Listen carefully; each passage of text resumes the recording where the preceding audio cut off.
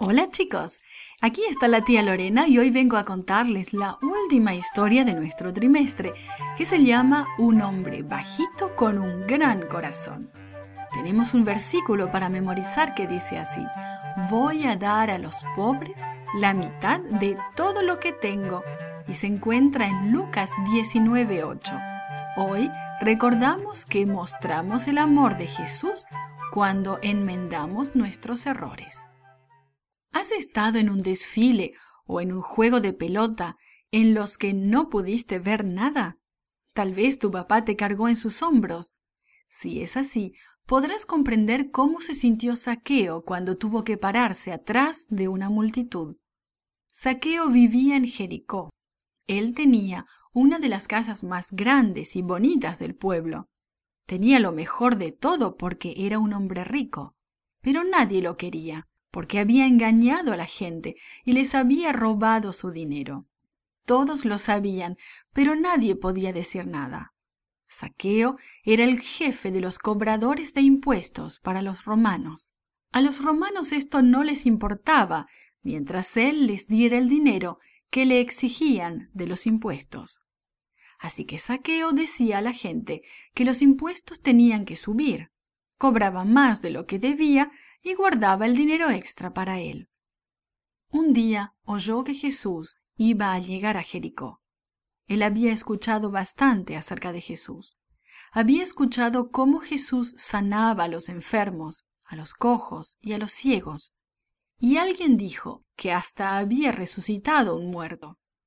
Todas estas cosas hacían especial a Jesús y hacían que Zaqueo quisiera encontrarse con él. También había rumores de que Jesús comía con los publicanos y otras personas de mala reputación de la ciudad. La mayoría de la gente ni siquiera saludaba a Zaqueo. Sin embargo, aquí estaba alguien que incluso había ido a comer a la casa de un cobrador de impuestos. Había escuchado acerca del cobrador de impuestos Leví Mateo. Mateo había dejado todo para llegar a ser uno de sus más allegados seguidores. La gente hablaba de eso por todas partes. Zaqueo se preguntaba, ¿tal vez Jesús tenga algo para decirme? Sí, esta era la conversación del pueblo. Verdaderamente Jesús estaba por llegar a Jericó. Zaqueo decidió ver a Jesús, aunque fuera de pasada.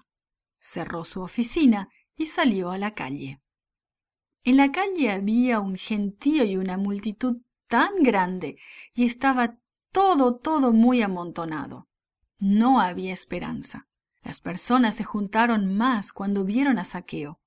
Él trató de saltar para ver por encima de sus cabezas, pero no podía. Él era muy bajito y nadie lo iba a dejar pasar por entre ellos. Pero estaba decidido, no se daría por vencido. Él tenía que ver a Jesús. Zaqueo miró calle abajo. Vio un gran árbol viejo. ¿Podría subirse?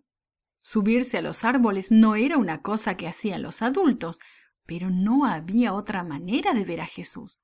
Así que se subió al árbol, se sentó en una rama gruesa y miró hacia abajo al camino. Jesús venía por ese camino. Cuando Jesús llegó al árbol, se paró y miró hacia arriba. Vio a Zaqueo y sonrió. Toda la multitud se detuvo también. Miraron hacia arriba y vieron a Zaqueo. Algunos se rieron, otros se codearon con sus amigos y los señalaron. Zaqueo no les prestó atención. Él estaba escuchando a Jesús. Zaqueo, bájate. Voy a hospedarme en tu casa hoy, le dijo Jesús de tal manera que todos pudieron escucharlo. Zaqueo apenas podía creer lo que oía, como te puedes imaginar. Jesús iría a su casa. Nadie había ido a su casa. Deslizándose se paró en el camino. La multitud se hizo a un lado, pero la gente empezó a murmurar. ¿Cómo puede Jesús hospedarse en la casa de un pecador? Zaqueo, puesto de pie, dijo, Señor, la mitad de mis bienes voy a dar a los pobres, y si en algo defraudé a alguien, le devolveré 4 veces más. Jesús miró a Zaqueo. Entonces miró a la gente que estaba murmurando y criticándolo y dijo: Hoy ha venido la salvación a esta casa. Por esto vino el Hijo del Hombre, para buscar y salvar lo que se había perdido. Zaqueo cambió cuando se encontró con Jesús. Confesó las cosas que había hecho mal y trató de corregirlas. Trató mejor a los demás.